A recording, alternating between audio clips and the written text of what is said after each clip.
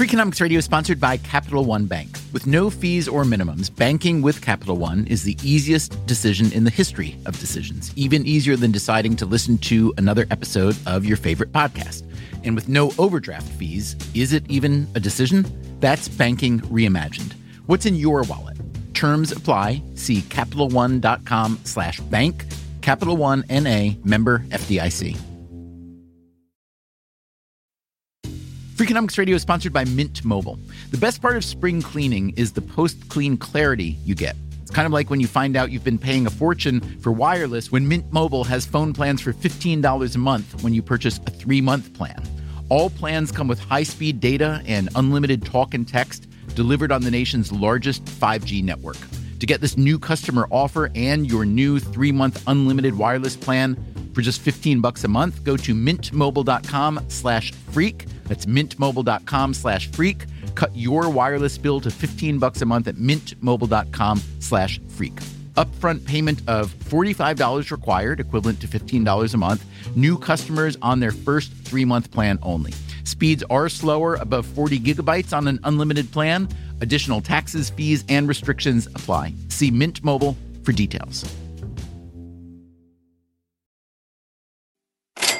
Raise your right hand and repeat after me. I, Ben S. Bernanke. I, Ben S. Bernanke. Do solemnly swear. Do solemnly swear. On February 1st, 2006, the economist Ben Bernanke became the 14th chairman of the Board of Governors of the Federal Reserve System, a job better known as Fed chairman. Until just 4 years earlier, he'd been a long-time creature of academia, primarily at Princeton.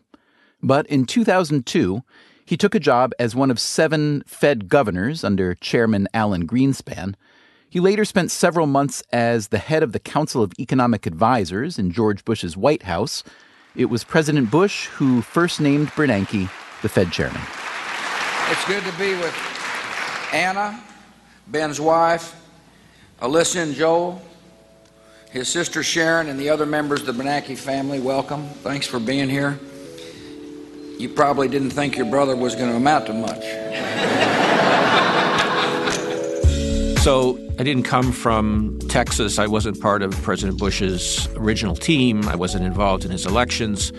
I mean, he basically, got interested in me based on my professional qualifications, my academic reputation, and the like. You write that your wife cried when you were offered the Fed chairmanship, but these were not tears of joy, at least purely not. Why?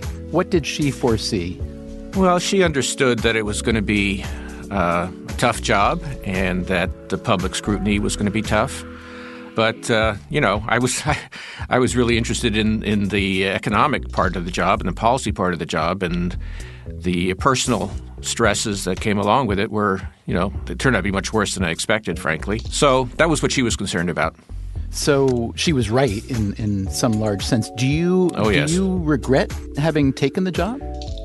Well, at some level. I mean, obviously I got a lot more than I anticipated, but it was an important time, and I feel like I made a contribution, and so I'm happy about that. Today on Freakonomics Radio, a conversation about the life story that Bernanke tells in his recent book, The Courage to Act. I was not somebody who had all their lives wanted to be a policymaker, or certainly not Fed chairman. He explains what FDR got right and wrong during the Great Depression, and he assesses another political giant from that era. Ironically, and please take this the right way, the person who sort of most understood fiscal policy in some sense was Adolf Hitler. Also, why an economist in the employ of the federal government isn't always as candid as the facts might demand. Well, it was partly the result of the fact that I was representing the administration, and then you don't really want to go out and say, run for the hills, right?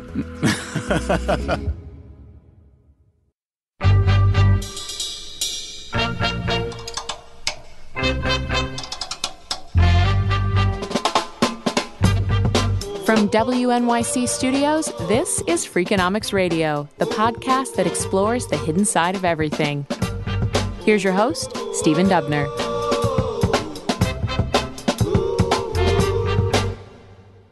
Today's episode is brought to you by popular demand because 4 out of 5 podcast listeners surveyed said they cannot get enough of the Federal Reserve. My name is Ben Bernanke, and I'm now at the Brookings Institution in Washington, and up till February of 2014, I was the chairman of the Federal Reserve. You were indeed. And what shall we call you? Is it Mr. Chairman? Is that a lifetime honorific? What do you like to go by? I don't think it is. I don't honestly know. There's not enough examples of, emeritus chairman. I guess Ben is okay with me. Ben? Really? You're going to let me call you Ben, Mr. Chairman? Absolutely. Can I call you Steve? I'd love it, but I feel like I don't deserve it, but I'm going to take advantage of it anyway. Okay, all right, Ben. Why not? Yes, sir. You write that, quote, toward the end of my tenure as chairman, I was asked what had surprised me the most about the financial crisis. The crisis, I said. Can you unpack that for a moment? Sure. I mean, it's not that we didn't see many of the elements of it.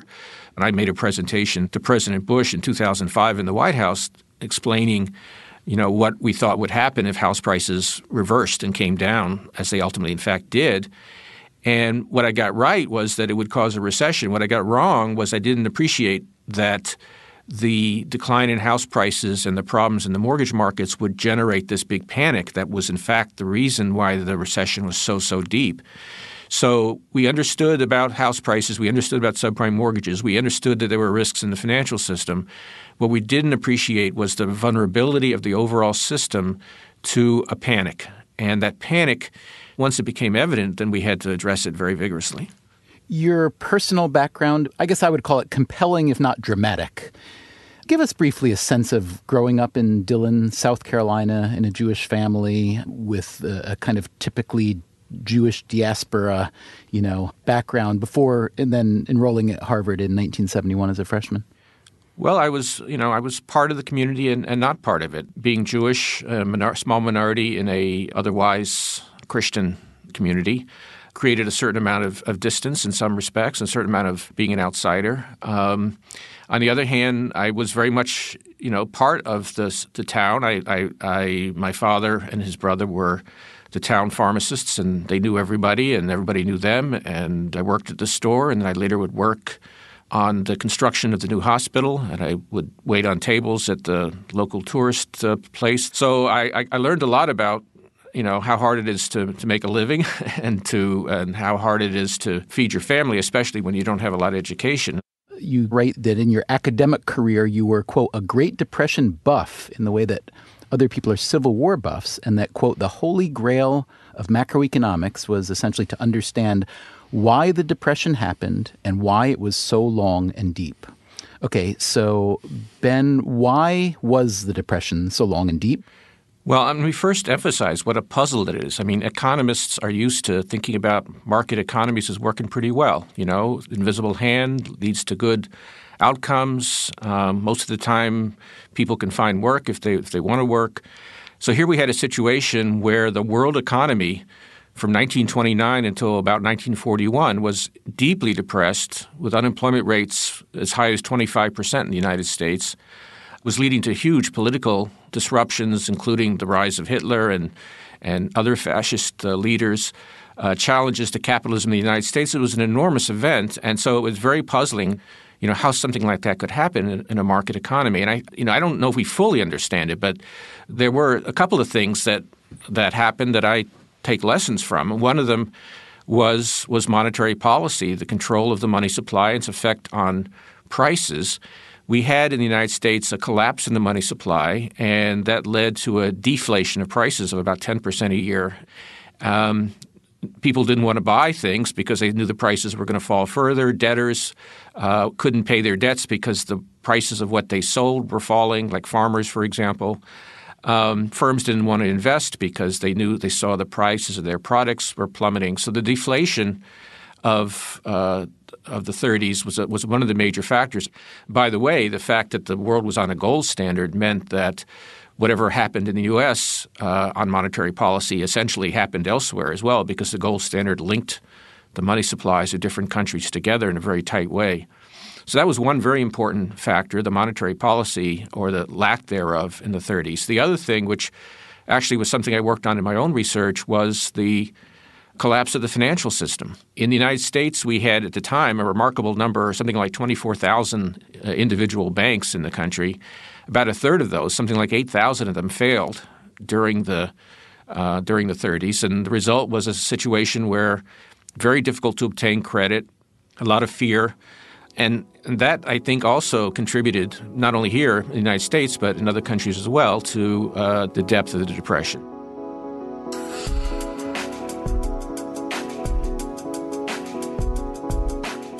Now, knowing what you know and believing what you believe about this monetary tightness and the bank failures, just transport yourself for a moment back to this time. Pick the year. I don't know what the proper year would be to forestall this, but let's say we install you as Fed chairman then. What could you have done? Well, it might have taken more than just the Fed chairman, but together I think two things would have been very important, particularly from the Fed's perspective. One would have been to prevent the collapse in the money supply, and doing that, more could have been done even in the context of the gold standard that existed in the early 30s. But getting rid of the gold standard or abrogating the gold standard, which is what the UK did in 1931, for example, would have been very helpful. There's a lot of evidence that countries that stepped away from the gold standard and allowed their money supplies to grow to avoid deflation did much better than countries that accepted deflation. And indeed, one of the most important things that Franklin Roosevelt did when he became president in 1933 was to take the United States off the gold standard. So that was a very important thing. The other thing, the Fed could have done more, and why they didn't actually is a bit of a puzzle. They could have done more to prevent the collapse of so many banks. They could have done what we did, the Federal Reserve did in 2007, 2008, which was to make loans to banks that were suffering from runs by their depositors, taking as collateral their loans and other investments, and by providing more liquidity to the banking system, they could have likely slowed the panic, slowed the bank runs, and avoided so many failures. So FDR is the hero, really, in your telling of the Depression. I shall ask the Congress for the one remaining instrument to meet the crisis: broad executive power to wage a war against the emergency. He tried several what you call experiments, and that, quote, collectively they worked, you write. Now, how universally accepted is that argument among economists? To my understanding, it's not universally accepted, correct? Well, I think there are a couple of things he did that were clearly helpful. The first one was going off the gold standard, allowing the money supply to grow. The second was putting in deposit insurance, which brought the bank runs, the banking panics, to an end. And I think that those two things, I think almost any economist, particularly those who have studied the Depression, would agree that those are very important positive steps to stopping the collapse. Now, you could argue that more could have been done to help, after 1934, when you saw a lot of recovery. The recovery from 1934 to 41 was actually somewhat halting and included a new recession in 1937-38. And critics could argue, for example, just to make 2 points. One would be that he didn't do enough with fiscal policy, that he still had a balanced budget mentality. He campaigned for on a balanced budget platform when he ran for president, that there wasn't enough done on the fiscal side. The other potential concern was that he took some actions that were probably counterproductive. And so one example would be the National Recovery Act, which actually put floors under prices, which was a kind of awkward way to try to stop the deflation. But I think most research today would suggest that was actually pretty counterproductive. And what about taxation? What could he have done differently? I suppose he could have cut taxes, but taxes weren't as high then as they are now. The general recollection people have, or the vision they have of the 30s, was that the government employment programs like the WPA and the building of the Hoover Dam and things like that were a big deal, and they were important, but relative to the size of the problem, they were actually quite small. And as early as the 1950s, economists pointed out that the fiscal programs of the 30s were actually very modest compared to the size of the problem. Ironically, and please take this the right way, the person who sort of most understood fiscal policy in some sense was Adolf Hitler, because the rearming of Germany in the 30s was so big and so extensive. Of course, he had other objectives in mind, but the side effect of that rearming, together with a big highway building program, was such that Germany actually which had a very deep depression, actually came out of it much quicker than other countries, and suggested that a more aggressive fiscal program would have helped the United States as well. And of course, ultimately, what brought the United States out of the Great Depression was World War II, which was, unintentionally a huge fiscal program. Now, let's get into the crisis, which I'm sure is a lot of fun for you to relive. When you came in, what did you know and what did you not know? And what was your kind of assessment of the economy at the moment that you assumed the chairmanship? This was February of 2006 is when I first became chairman. And at that time, things were looking pretty good, huh? Things were looking okay. 2005, 2006 were pretty solid years. The housing sector, which had been very hot, of course, was showing signs of cooling. We also saw some problems in the mortgage markets that would grow over the year, obviously in the so-called subprime mortgage market, which was the mortgages to people with lower credit scores. I had some concern about broader financial stability issues when I first came on. In fact, even before I was sworn in, I met with staff and I tried to go through what our contingency plans were and what kinds of systems we had for monitoring the financial markets and the like. So I knew, again, from history that one of the things that central banks have to do is pay attention to financial stability concerns. So those were some of the elements, but I certainly did not put a high probability, at least in 2006, on a crisis of the severity that we would later see in beginning really in the summer of 2007. That only occurred over time.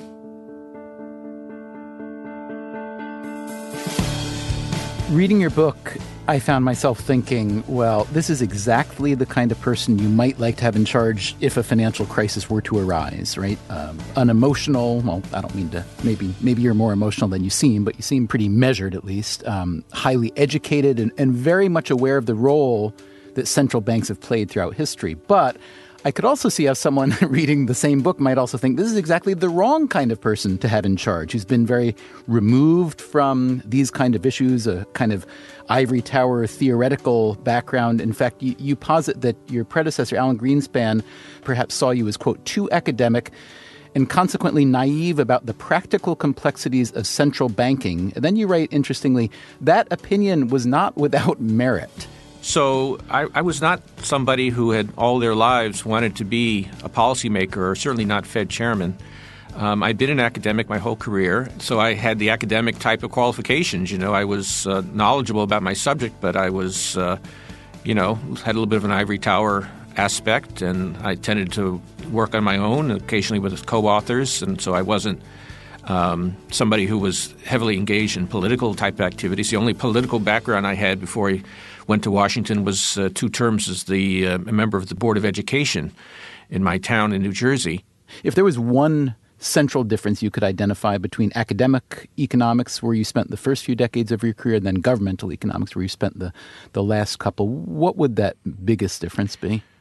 Well, there are many differences. I think the biggest one is just the political context. In academia, you're thinking about economic policies, in terms of what's the absolute best thing one could imagine doing, whereas in Washington or any other political context, you have to think about how can you sell what you want to do to others who are involved in the process. Would you say that you adjusted to that difference organically and well, or was it always a difficulty? Well, I was surprised by how big a share of my time it took to talk to the administration and to Congress and in general to communicate more broadly to the markets and the public. But I quickly understood it was a big part of my job, and I think I adapted over time. Although you do write that you never enjoyed giving testimony. Why was that? Well, first of all, it's a stressful situation, but also, testimony is typically not about, learning, not about the legislators learning about the situation. I think a lot of it is an opportunity for them to express their concerns or their political views or their ideology. Mr. Bernanke, if you don't mind, would you tell me whether or not you do your own shopping at the grocery store? Yes, I do. Okay, so you're aware of the prices. But, this argument that the prices are going up about 2%, nobody believes it. You have to be a large, greedy, reckless financial institution to apply for these monies? There is no subsidy. There is no capital involved. There is no gift involved. And they were often very tense situations and sometimes downright unpleasant. But that being said, while I didn't personally enjoy them, I understood they were essential, and I never avoided them. I did my best. I testified something like 80 times while I was chairman. In early 2004, so a few years before the crisis, you were still a governor at the Fed. You weren't chairman yet. You gave a speech at the Eastern Economic Association in D.C., and your speech was titled The Great Moderation. And your speech began, one of the most striking features of the economic landscape over the past 20 years or so has been a substantial decline in macroeconomic volatility. And you continued, 3 types of explanations have been suggested for this dramatic change. You said they were structural change, that is in the economy itself, improved macroeconomic policies, and good luck. And then you generally discounted good luck and also structural change generally and came down firmly on the side of monetary policy. Now, maybe we shouldn't be surprised that a person whose professional activity is monetary policy would vote for monetary policy. But if that was, in your view then, in 2004, a central cause of the great moderation that we were all enjoying, and then the great moderation suddenly ended and we entered instead a great recession, well, wouldn't the average person be inclined to think that monetary policy was, to a large degree, to blame for the crisis after all? No, that doesn't follow at all. I think that monetary policy was a lot better in the 90s and 2000s. I mean, remember, the Great Moderation, so-called, started in the mid-1980s. And when was that? That was after the 70s when inflation got out of control, and the early 80s when Paul Volcker, the chairman of the Fed at the time, came in and fought inflation and conquered it. And after he did that in the 80s, in the 90s and early 2000s, Alan Greenspan basically continued that fight, and low and stable inflation and stable monetary conditions made the economy more stable. Now, one could argue that a more stable economy was one of the factors contributing to more risk-taking, which then built up in the financial system. I don't think you would want to conclude from that that monetary policy ought to intentionally destabilize the economy to prevent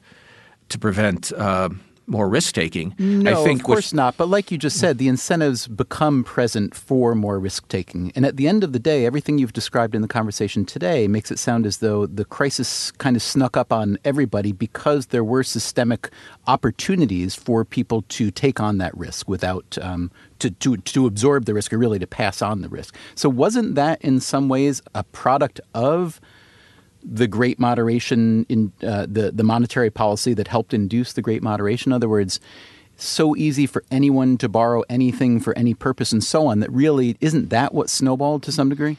Again, I don't think that's the right way to think about it. The way I think about this, you got 2 tools. You got monetary policy and you got bank regulation. Monetary policy, the job of monetary policy is to try to help keep the economy stable. The job of regulation and supervision is at least to be the first line of defense against excessive risk-taking and those kinds of problems building up in the financial system. So you use the right tool for the job. Use monetary policy for economic stabilization and supervision, regulation, and other related policies, more targeted policies to address financial stability concerns.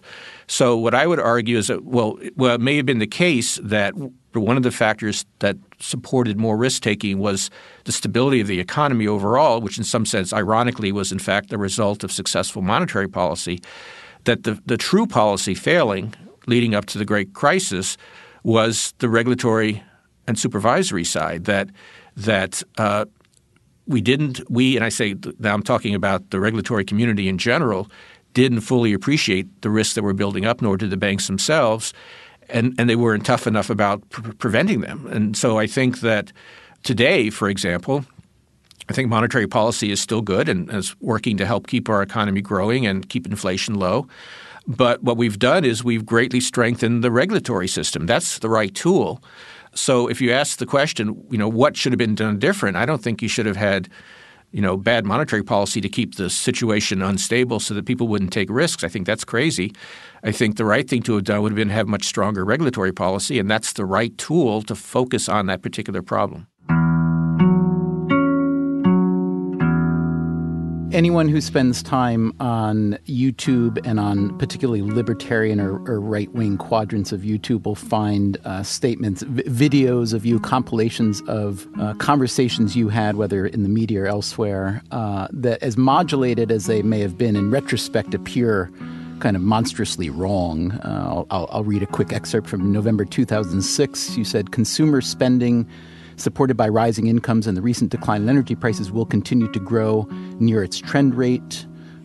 In February 2007, you said that, quote, there's a reasonable possibility that we'll see some strengthening in the economy sometime during the middle of this year, which did not happen. And then this one goes back to 2005. This was, I believe, from CNBC. This was about the lack of a coming housing bubble. Well, let me play you this little piece of tape.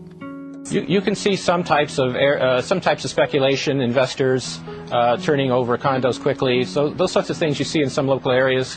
I'm hopeful that, and I'm confident, in fact, that the bank regulators will pay close attention to the kinds of loans that are being made, making sure that underwriting is done right. But I do think that this is mostly a localized problem and not something that's going to affect the national economy. What do you think? What do you say when you hear that statement of yours from 2005?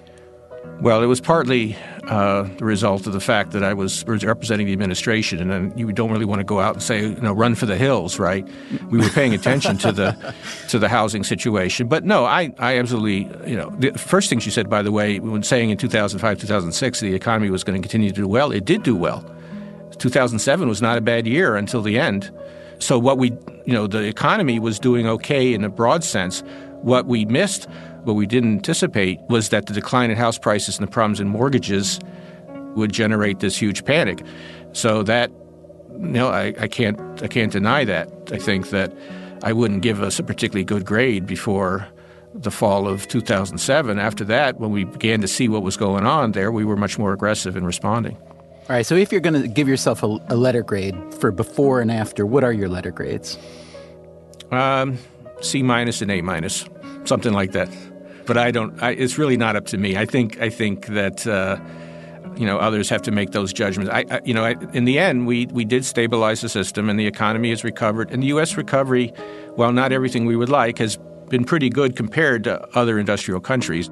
Coming up on Freakonomics Radio, did Bernanke and the Fed really need to intervene as aggressively as they did? I mean, how big a probability of a second depression do you need in order to act? Freakonomics Radio is sponsored by Range Rover Sport. Range Rover Sport leads by example, combining assertive on-road performance with signature Range Rover refinement and commanding all-terrain capability. The third-generation Range Rover Sport is the most desirable, advanced, and dynamically capable yet. Range Rover Sport redefines sporting luxury, an instinctive drive with engaging on-road dynamics and effortless composure. Combining dynamic sporting personality with the peerless refinement you expect, Range Rover Sport communicates power, performance, and agility. Advanced cabin technologies such as active noise cancellation and cabin air purification offer new levels of comfort and refinement. The purposeful cockpit-like driving position sets the tone for a focused interior that promotes exhilarating driver engagement. Award-winning Pivi Pro infotainment is at the heart of the experience and provides intuitive control of the vehicle systems. Design your Range Rover Sport at LandRoverUSA.com. Freakonomics Radio is sponsored by TruGreen. TruGreen takes care of all the hard work it takes to get a great lawn, so you can take care of everything else in your busy schedule. TruGreen is the easiest and most affordable way to get a beautiful lawn. All you have to do is water and mow, and they'll do the rest. Weed control, fertilization, aeration, and more, so you can do literally anything else. With TruGreen, you know you're in good hands because they are the official lawn care treatment provider of the PGA Tour. TruGreen offers a satisfaction guarantee, and they have a verified best price promise, which guarantees you the lowest price with no compromise on quality. You do you, let TruGreen do your lawn care. Visit TruGreen.com to get the best lawn at the best price with the best people. Guaranteed. That's TruGreen.com.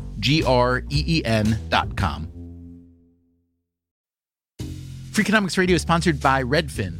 Whether you need to buy or sell a home, or you're just obsessed with looking at homes for sale, Redfin has got you covered.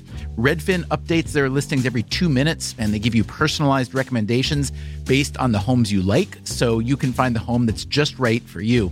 With the top-rated Redfin app, you can favorite homes, share listings with others, and schedule tours even the same day with a local Redfin agent. And if you're looking to sell, Redfin agents get you the best price possible for your home.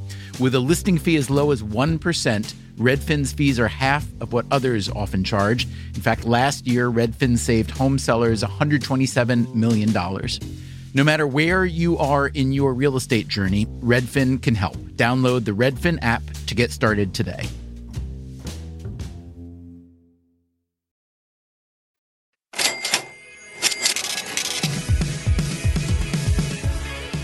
Today, we're talking with the man who was essentially handed the keys to the global economy just as it started heading off a cliff.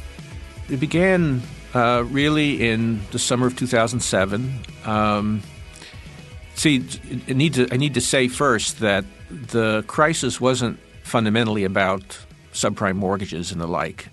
It was really about the fact that those problems in the subprime mortgage market triggered a much broader financial panic, a financial crisis throughout the whole system.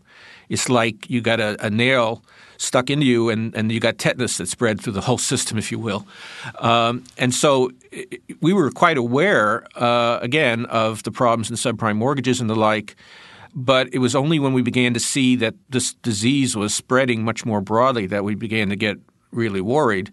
I remember in August of 2007 having breakfast with Secretary Paulson, the Treasury Secretary, Hank Paulson. I would usually have a meal together, breakfast or lunch, once a week, and we would often meet either at the Fed or the Treasury and have our oatmeal together. We're both big oatmeal fans, and talk about what was going on. And that particular morning, we were looking at the market developments, and we saw that in Europe, there had been a lot of volatility going on in the markets, and the stock markets had dropped, and there seemed to be a lot of fear.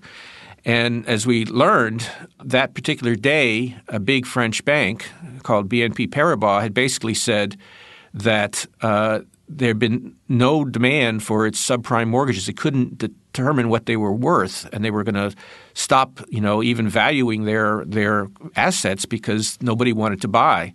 And that was spreading fear through the system. And I went Paulson and I talked about it. I went to the Fed, and it became clear that things were starting to get a bit hairy. And so we took some actions that day to try to put cash into the system to make sure that interest rates didn't spike too much, and that try to calm down the markets a little bit. But that was one of the first days. And by the way, that particular day, I had been planning the next week to go on a beach vacation with our family, and that vacation got canceled, and I really haven't had a vacation. I didn't have a vacation over the 8 years I was chairman, basically. Things were getting hairier and hairier. First came Bear Stearns. Bear Stearns was an investment bank that was facing a run. It was losing its funding as people who lent to it short term were pulling their money out. It was very exposed because it had invested a lot in housing and subprime mortgages. With Bear on the verge of collapse, Bernanke helped broker a deal for J.P. Morgan Chase to buy it, with the Fed providing a $30 billion line of credit. Bear came unraveled faster than most people would have suspected. The rescue of Bear Stearns. They couldn't prevent a run on the bank. Dominating the entire trading day on Wall Street. Investors pulling their money, big hedge funds not doing business with it. In fact, we haven't seen the Fed do something on a weekend in more than 20 years. Well, it might even be longer than that. We were very concerned about it because it was very interconnected with many other firms. And we were afraid that if it failed in a conspicuous collapse, that it would trigger fears about other financial institutions. Were you – I couldn't really tell from reading your book the degree to which you personally were, I guess, surprised or caught off balance by just how overexposed and overleveraged the banks were. If you were very much surprised by that or taken by surprise, was that a function of your just not having come from that world, or was it just the magnitude of the leverage it was really hard to comprehend? Well, financial panic is a self-reinforcing thing, and people get afraid. If they get afraid, they won't lend. If they won't lend, then in order to get cash, banks have to sell their assets. That pushes down the prices of their assets. That makes people even more afraid.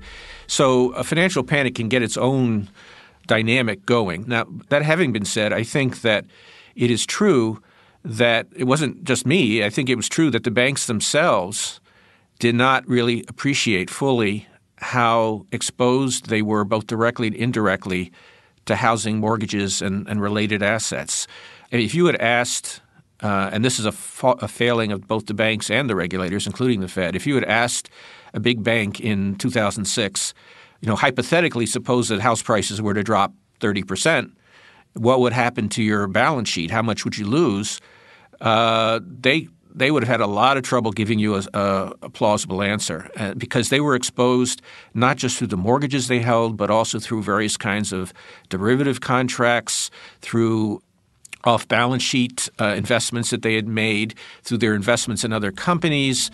Very complicated, lots of different businesses, and they just didn't have enough of a grip.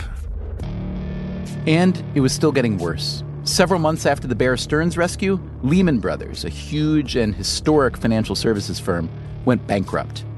This time, there was no Fed rescue. Then came another foundering firm, the massive insurance company AIG. New developments surrounding AIG. Standard & Poor's downgrading its rating on AIG. An unprecedented move to save the financial world from meltdown. They insure everything from cars to corporations to you name it. How do you stem the fear tonight? It's going around the globe. AIG is a blow. From your book, it sounds like selling the AIG decision. So this was an $85 billion, I don't know if bailout is technically the word you use or not. Sounds like that one, the environment was so intense that the White House and others and Congress kind of, that was a hurried one, but they bought it, you sold it, and then you pulled it off. Can you just talk about that transaction for a moment?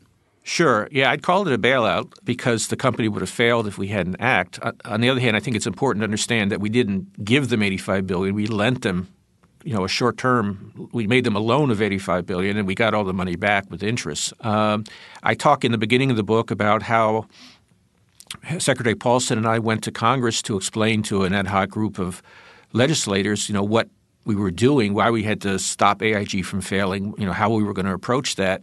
And they took, listened to us and we took their questions for a while. At the end of this process, Senator Harry Reid, who was the majority leader of the Senate, basically told us that we appreciate your coming and explaining all this to us, but just so you understand, you don't have Congress's approval, and this is all on you. Basically, it's your call, your decision, your responsibility. And the next day, there was a wire story which said, Republicans and Democrats bury the hatchet right into Ben Bernanke. So that, and then of course later on there was the big blow up over the bonuses that AIG paid to some of their traders. So they were politically just a huge problem for us, and for many people that company symbolized everything that went wrong in the crisis. But in retrospect, even in retrospect, you sound as though you still believe you had to do what you did, correct? Oh, absolutely. I think this, and in retrospect, when we were going into these situations with Bear Stearns and Lehman and AIG and so on, there was a lot of debate before the fact about whether or not it was safe to let these companies just fail. And we were, if anything, when I say we, I mean, again, Geithner and Paulson and I, were very much on the side of, no, it's not safe to let them fail. It's just going to make the panic much worse and really have a bad effect on the whole economy. And so in retrospect, it's evidently clear that we had to do something to prevent these companies from failing. Now, unfortunately, we didn't have a really good set of tools to do that, and I'm happy to say that the regulatory reforms that took place after the crisis have put some tools in place so we won't ever have to do this kind of weekend ad hoc intervention again. And so I think that substantially it was clearly right, but politically it was poison. I can see why you'd say it's evidently clear that letting them fail would have fueled the panic. And I totally understand that you have kind of interventionist bona fides from way back and beliefs from way back. But the fact is we don't have the counterfactual. We can't know the counterfactual. So just persuade me why it is so evidently clear. In other words, let's say that Lehman, Bear, and AIG had all been allowed to absolutely disintegrate. As an economist, I mean, what economists are always telling us is, well, these failures are really necessary to make the market fair, make it work, and that by bailing out and so on, you create moral hazard by telling these institutions that, you know what, no matter how deep you get, there may be a rescue. So persuade me that you're right and that we should believe people like you when you say things like this. Right. Well, as I say, I was there. We had an experiment. The experiment was the collapse of Lehman, which we tried desperately to prevent, but were unable to prevent. When it collapsed, the panic by all kinds of objective indicators in terms of the volatility in markets and the collapse of credit and so on jumped to a whole new level. And immediately after that, the global economy began to fall off a cliff. I mean, almost immediately. The fourth quarter of 2008, which followed Lehman, was the worst quarter really since the early 1930s. It was a terrible collapse. Millions and millions of jobs got lost. And then the first quarter of 2009 was also very, very bad. We intervened, took various actions, including the passage of the TARP bill, which allowed the government to put capital into banks to try to stabilize them. But and after we intervened and the system began to stabilize in the spring of 2009, then the recession stopped and we began to grow again in the second half of 2009. So the timing is almost perfect.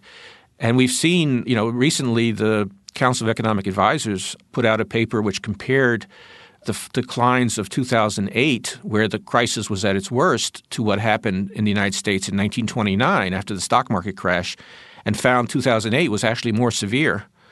So every indication was that not just the U.S. economy but the global economy was freezing up, activity was falling off a cliff, jobs were collapsing.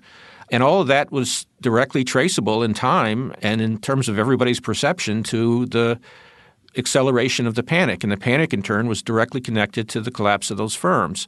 So, look, from a policy point of view, I mean, how big a probability of a second depression do you need in order to act? I mean, I think 25% would be enough. But in my view, it was probably about 90% that if the panic had not been arrested, that the depression we had would have been much, much worse.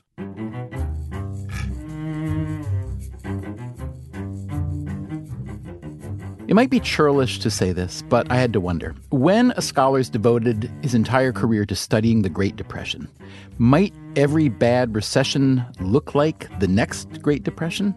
Bernanke's interventionist argument is certainly compelling, and who am I to challenge him? Ben Bernanke has forgotten more about Depression economics than most of us will ever know, but was Lehman, for instance, really the experiment that proved the need for such a historic Fed response? Would the death of AIG really have been the death of the American economy? And what about Bernanke's decision to use quantitative easing? That's the policy whereby the central bank starts buying up securities by the trillions of dollars in order to stimulate the economy. Quantitative easing was such a strange concept to so many people that it provided the basis for a YouTube sensation called Quantitative Easing Explained. Did you hear about the Fed? No. What about the Fed? They announced another round of the quantitative easing.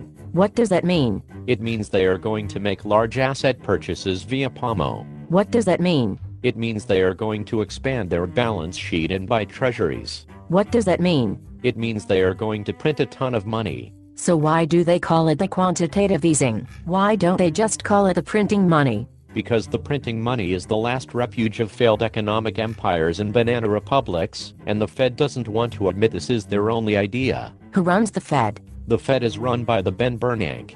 Does the Ben Bernanke have a lot of business experience? No, the Ben Bernanke has no business experience. Does the Ben Bernanke have a lot of policy experience? No, the Ben Bernanke has no policy experience. So what qualifies him to run the Fed?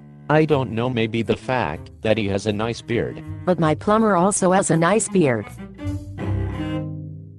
Talk about quantitative easing in a way that all of us can understand and appreciate, and how you feel about the degree to which you embraced it and the method that you and others used to roll it out, and how you think it's worked.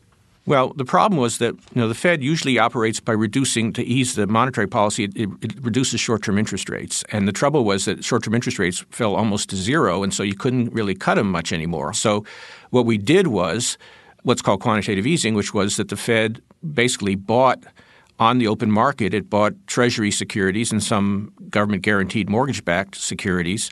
And in doing so, by buying those securities, by increasing the demand for those securities, it pushed down longer-term interest rates, and that led more people to buy houses and helped the economy recover.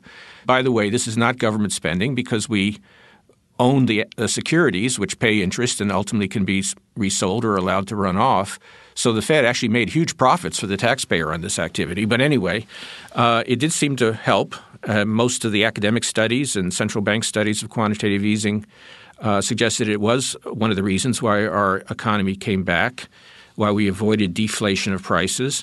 And I think the best evidence for that is that other countries, without exception pretty much, have copied what the Fed did. Most recently, in January of this year, the European Central Bank, 6 years after the Fed, actually began doing the same thing for Europe. And Europe has been doing better since that activity was undertaken. You've said you wished there had been more punishment, I guess prison time really, for some people who helped create the financial crisis. It sounds as though you can really identify with a kind of general view that people who did things that shouldn't be rewarded either got rewarded or didn't get punishment the way they might have.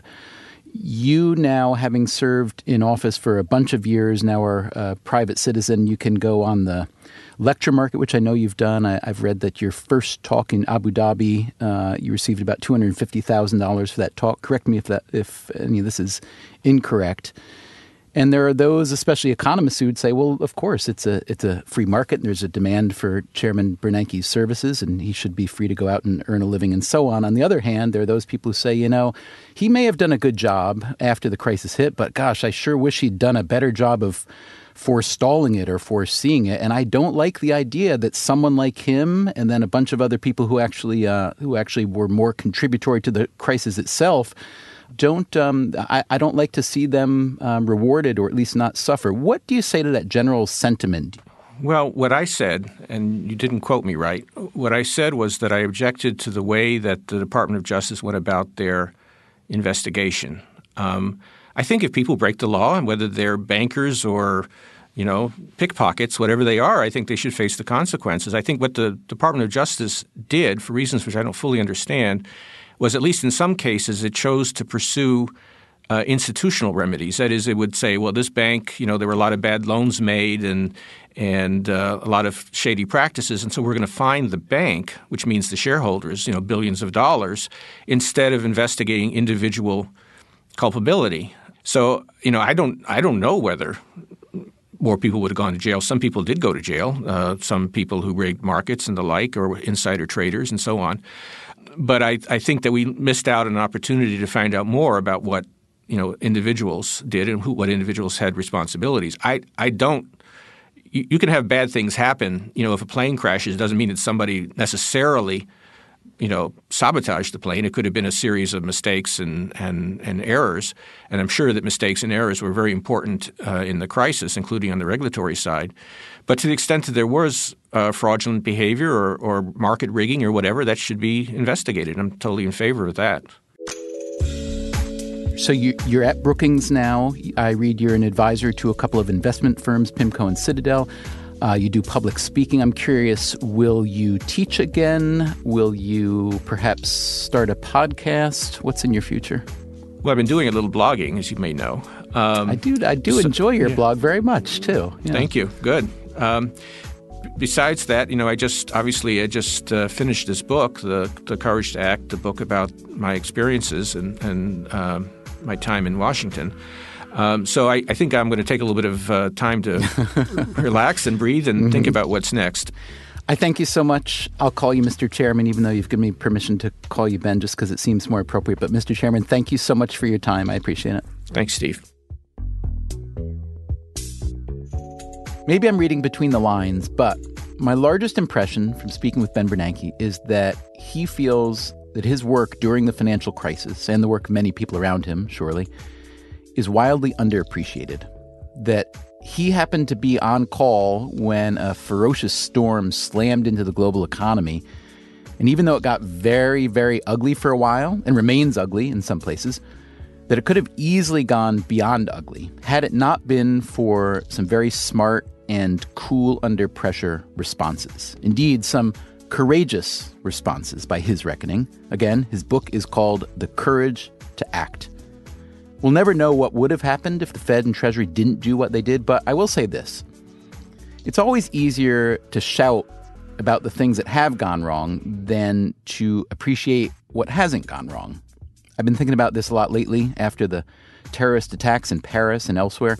Every attack produces the predictable cycle of shock and then the recrimination and finger-pointing, sometimes as much at law enforcement and intelligence and military officials as at the perpetrators. But what about when those same officials prevent a terrorist attack? Our appreciation is generally muted and short-lived. We forget about the catastrophe that was a hair's breadth from happening, and we move on. Kind of like we've moved on from the financial crisis that Ben Bernanke helped steer us through.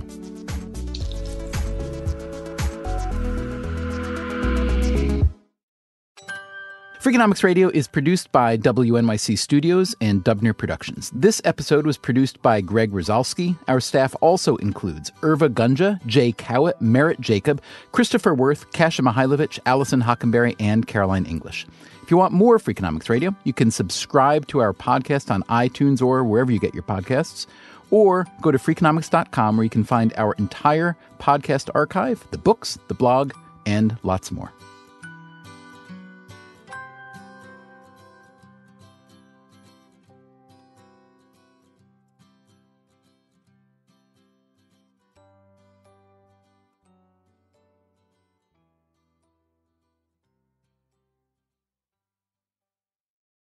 Stay connected this winter with this unbeatable deal from BreezeLine. Get reliable, fiber-powered internet for just $19.99 per month with all-in pricing for 2 years. But that's not all. Your first month is on us. This deal gets better with a free modem and installation, along with free Wi-Fi your way whole home coverage. Safeguard your network from cyber threats and keep all your devices connected and secured with this amazing offer. Act now. Terms and conditions apply. Offer expires March 3rd, 2024. Learn more at breezeline.com.